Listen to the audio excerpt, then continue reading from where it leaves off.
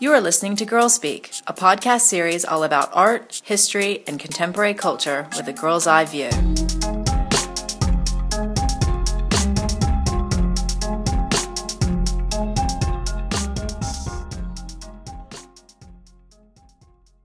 Hi everyone.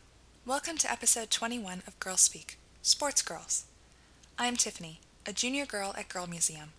Thanks for tuning in, downloading, or streaming us today. Girl Speak is produced by Girl Museum, the first and only museum in the world dedicated to celebrating girlhood. We are a completely virtual museum that explores and documents the unique experience of being born and growing up female around the world in the past and present. Today's podcast focuses on how girls in sports are represented in art throughout history. This episode was researched and written by junior girl Katie Weidman. Sports are not a common theme in art, or at least not as common as portraiture, landscapes, religious or mythological scenes, or historical events. Even in sculpture, we find limited examples. The Discobulus of Myron, a statue of a nude male bent over and slightly twisted in preparation for throwing a discus, is a Greek sculpture circa 460 to 450 BC, and is possibly the most famous example of sporting art. Generally speaking, the Greeks portrayed sports in their art more than almost any other culture. Vases and other Greek pottery have scenes depicting sporting activities, including archery and hunting scenes, but most often athletics, or what the U.S. refers to as track and field. This makes sense, of course. The Olympics were originally Greek, after all. Pan-Hellenic, meaning all Greek, games were held at Delphi, Nemea, and Isthmia by the 6th century BC. Victors at these games brought honor to themselves, their families, and their homes, and were publicly lauded for their triumphs. There are innumerable plates and amphora with scenes of the competitions and competitors. At the Panathenaic Games, amphorae filled with oil were given to the victors as awards. One particular example, attributed to the Cleophrades painter, depicts a chariot race on one side, the event for which the amphora was awarded, and Athena, for whom the games were honored, on the other side. Athena is shown with her aegis, a goat skin bordered with snakes, as well as a helmet and spear. This is a typical representation of Athena, who was, amongst other things, the goddess of wisdom, courage, law and justice, warfare and strategy, and strength. You might have noticed that we've not mentioned any specific artistic depictions beyond that of Athena. Very simply, that's because depictions of girls and women in Greek art seem to be limited to goddesses and mythological scenes, ceremonies, portraiture, or scenes of day-to-day life, or various sexual activities. Most of the athletic competitions in Greece were for men, and thus men were celebrated in art. Although there were games at Olympia where young, unmarried women competed in celebration of Hera, no examples of these competitions seem to be depicted in art form. This overall lack of women being portrayed in sporting activities continued for, millennia.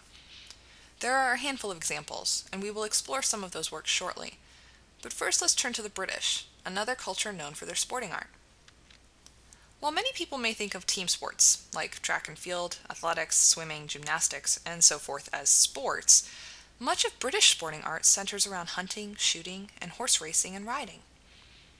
Though there are also many examples of paintings featuring boxing or fencing, it is these country pursuits that are most common and best known.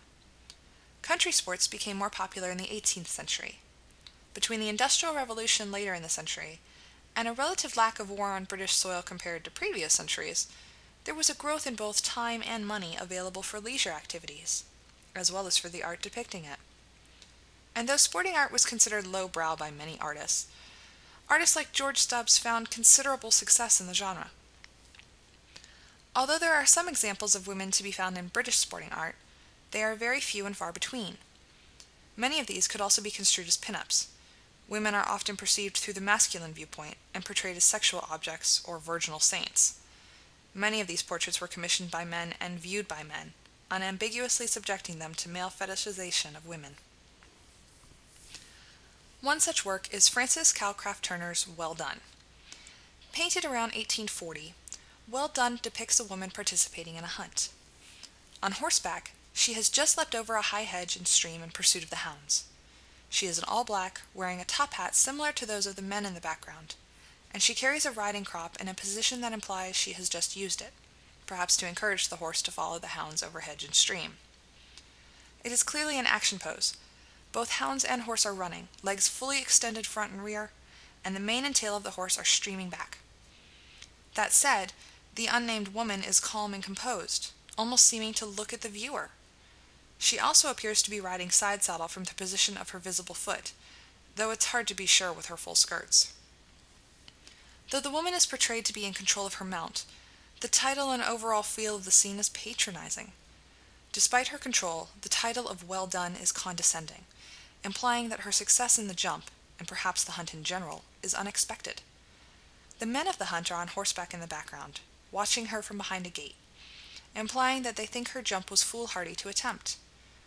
Though by 1840 women did participate in fox hunts, it was still an uncommon sight, and this work captures that uncommonness by contrasting the femininity of her pose and full skirts with the more masculine elements of her costume, her top hat, riding boots, and gloves that match those of the gentleman, and her participation in a traditionally male pursuit.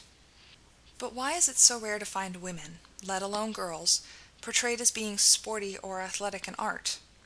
There is no single answer, nor a simple one. Historically, women have been less involved in sporting pursuits than men, as it wasn't considered feminine, and such pursuits didn't fit into rigidly defined gender roles. This trend continues today.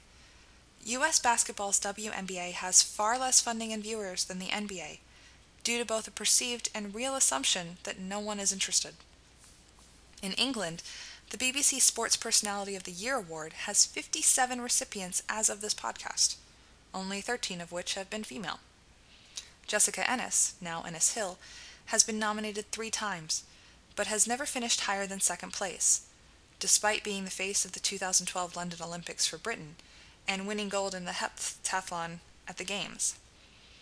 Girls are often still told that sports aren't girly, or it'll give them bulky muscles, which isn't feminine.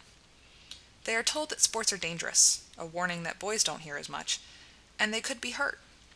They are told that they will never be as good as the boys, and thus are less interesting to watch. The phrase "throws like a girl" is still very much in existence, even with girls like baseball phenom Mo'ne Davis able to throw a 70-mile-per-hour fastball at the age of 13. We can hypothesize that gender roles past and present account for some of the dearth of girls and women in sporting art. But there is more to it than that. As we discuss in our exhibition Across Time and Space, throughout much of history and many cultures, there were no lasting representations of people, especially children. A lack of participation in sports, coupled with a lack of representation overall, makes it very difficult to find artistic examples of girls participating in any sport. Though I'm sure we can make a multitude of other arguments, we'll leave it here and move on to our next painting. There is one exception to this lack found in the art record. Mythological scenes of women participating in sport can be found. Sculptures and paintings of Artemis, also known as Diana, with her bow abound, and several artists have painted their interpretation of the race between Atalanta and Hippomenes. We'll examine one of those paintings. Willem van Herp's 1632 oil painting titled Atalanta and Hippomenes in a moment.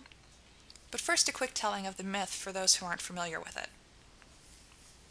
Atalanta was born to a king who desired a son. Disappointed in the birth of a daughter, he abandoned her on a mountaintop to die, where a mother bear found her, suckled her, and cared for her until she was found by hunters. This early upbringing caused Atalanta to become a skilled hunter, as well as the fastest runner alive. She was happy in the wilderness, and swore an oath of virginity to the goddess Artemis. At a sacrifice years later, Artemis was forgotten, and in her anger she sent a wild boar to ravage the land and people. Atalanta joined many other heroes on the hunt for the boar, and she was the first to hit and draw blood, though she was not the one who killed it. The fame she acquired from the hunt caused her father to rediscover her, and she went to live with him. Her father wanted Atalanta to marry, but she refused, unless a suitor could beat her in a foot race. Remember, she was the fastest runner in the world. Those who lost would be executed. This did slow the flow of suitors, but Hippomenes still sought her hand and chose to race her. He had a plan. Knowing that he couldn't outrun Atalanta despite his own speed, Hippomenes prayed to Aphrodite to help him. She agreed, and gave Hippomenes 3 golden apples that were irresistible in order to slow Atalanta down. Whenever she got too far ahead of him, Hippomenes threw an apple off the race path, and Atalanta, unable to resist the apples, went to retrieve them. In this way, Hippomenes was able to win the race. Atalanta wasn't disappointed by this result. She found Hippomenes attractive and was happy to marry him. However, their marriage was doomed. Eventually, they were both turned into lions for not showing the proper respect to the gods.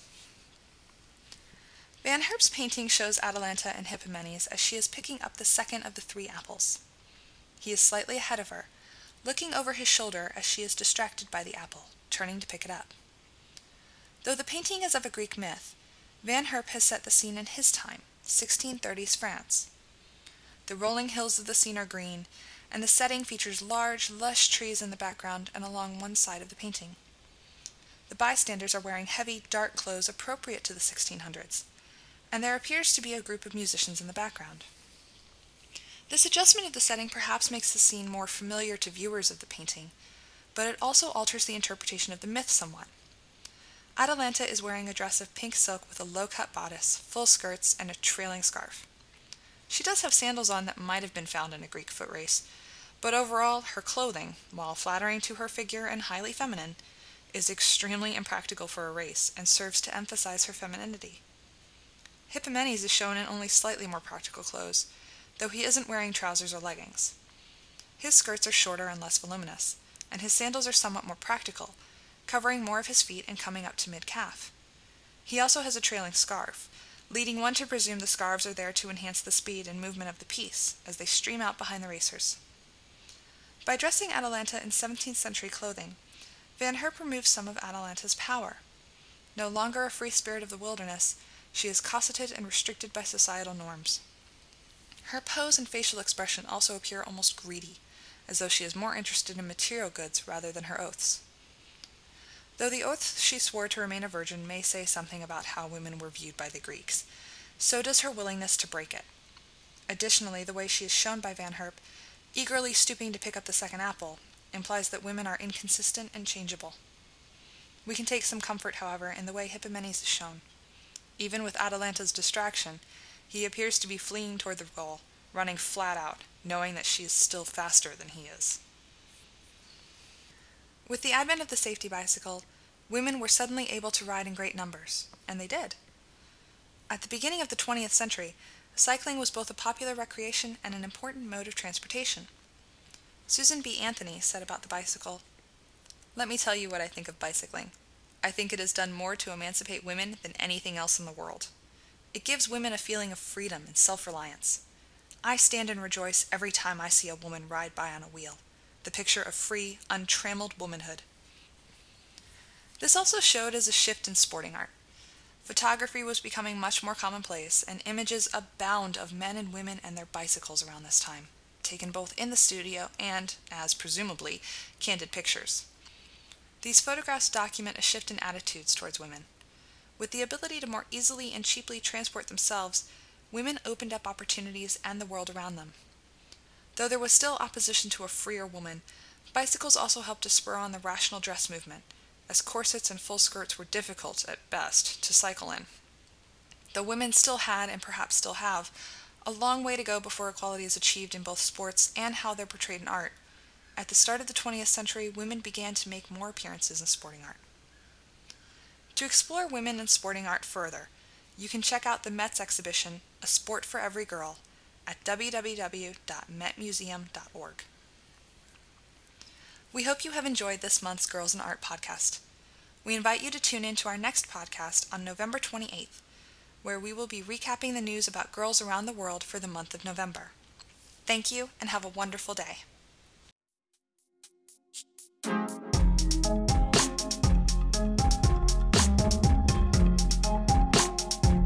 If you like hearing a fresh, girl-positive perspective on the internet, please support us with a tax-deductible donation easily made on our website.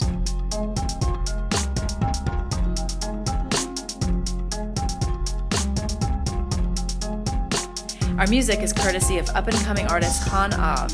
You can find her SoundCloud link on our website.